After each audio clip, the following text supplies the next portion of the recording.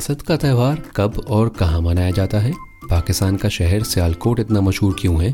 और कैमरा और आंख में क्या मुमासलत है? और आखिर में आज का उर्दू लफ्ज, ये सारी बातें होंगी आज के दूरबीन में।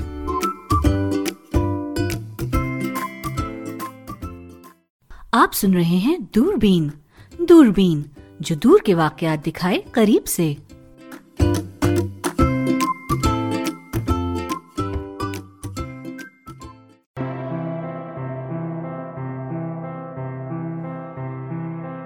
बसंत एक ऐसे त्यौहार का नाम है जिसको सुनते ही रंग और पतंगे जहन में आती हैं।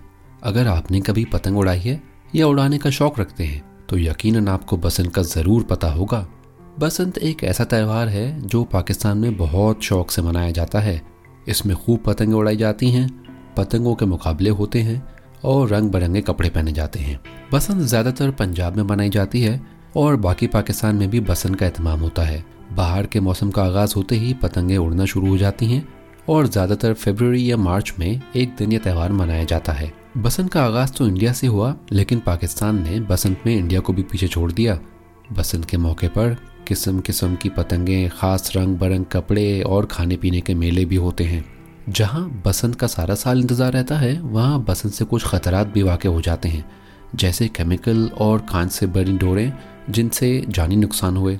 इसी तरह छतों से गिरकर मरने वाले लोग और बिजली की तारों के कटने से होने वाली हलाकतों की वजह से पाकिस्तानी हुकूमत ने 2009 में बसंत के त्यौहार पर पाबंदी लगा दी थी। 2018 में बसंत का फिर से एहतमाम होने लगा। फ़र्क अब ये है कि बसंत के लिए ख़ास ग्राउंड्स हैं जिनमें आप पतंग उड़ा सकते हैं।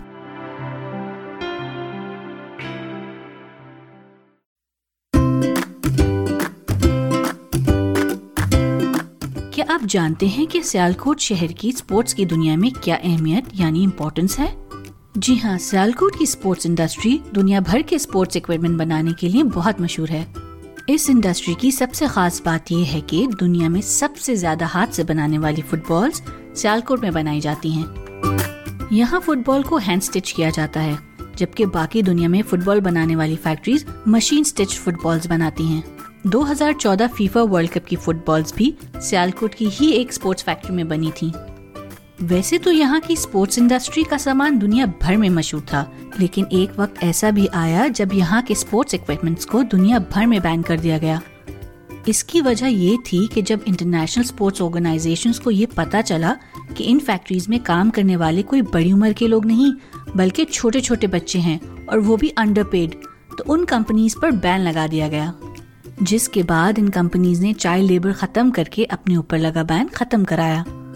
फुटबॉल के अलावा यहाँ पर क्रिकेट, हॉकी, टेनिस, स्क्वॉश और बैडमिंटन वगैरह के इक्विपमेंट्स भी बनाए जाते हैं। मज़ेदार बात ये कि ऐसे स्पोर्ट्स जो पाकिस्तान में बिल्कुल भी नहीं खेले जाते या पॉपुलर नहीं, जैसे कि बेसबॉल, स्कीइंग और रग्बी, इनका सामान भी यहाँ बनता है, लेकिन शायद वो बाकी दुनिया में इतना मशहूर नहीं।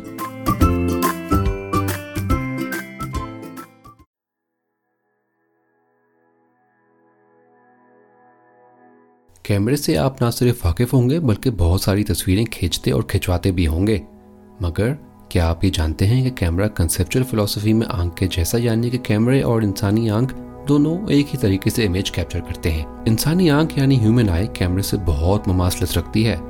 आज हम आपको कैमरे के 3 ऐसे पार्ट्स या हिस्से बताएंगे जो आंख के मुख्तलिफ हिस्सों से मिलते जुलते हैं और ओवरऑल वैसा ही फंक्शन परफॉर्म करते हैं। नंबर 1, आंख का कॉर्निया और कैमरे का लेंस।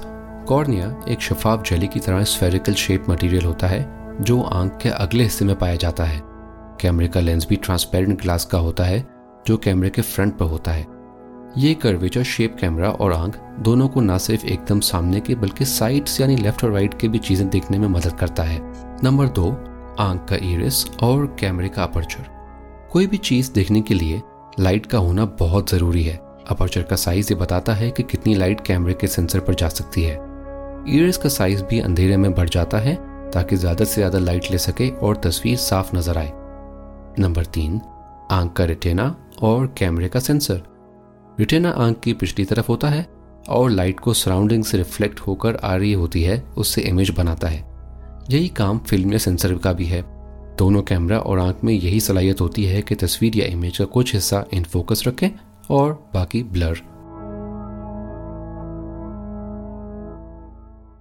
और अब सुनते हैं आज का उर्दू लफ्ज। डिवाइड को उर्दू में तकसीम कहते हैं। मुस्तफ़ा ने अपनी पूरी चॉकलेट दोस्तों में तकसीम कर दी। उम्मीद है आप लोगों ने आज का दूरबीन एंजॉय किया होगा।